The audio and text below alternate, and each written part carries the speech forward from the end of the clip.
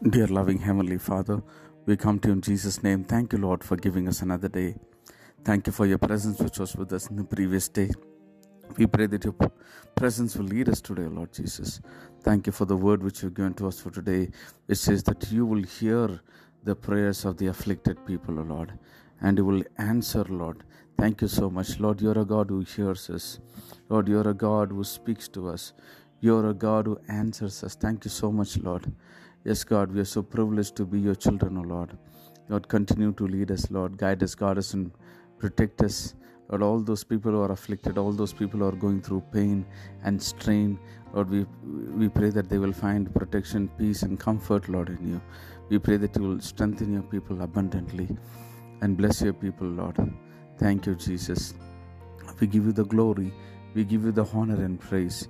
In Jesus' matchless name we pray. Amen. May God bless you, dear ones. Have a wonderful day ahead.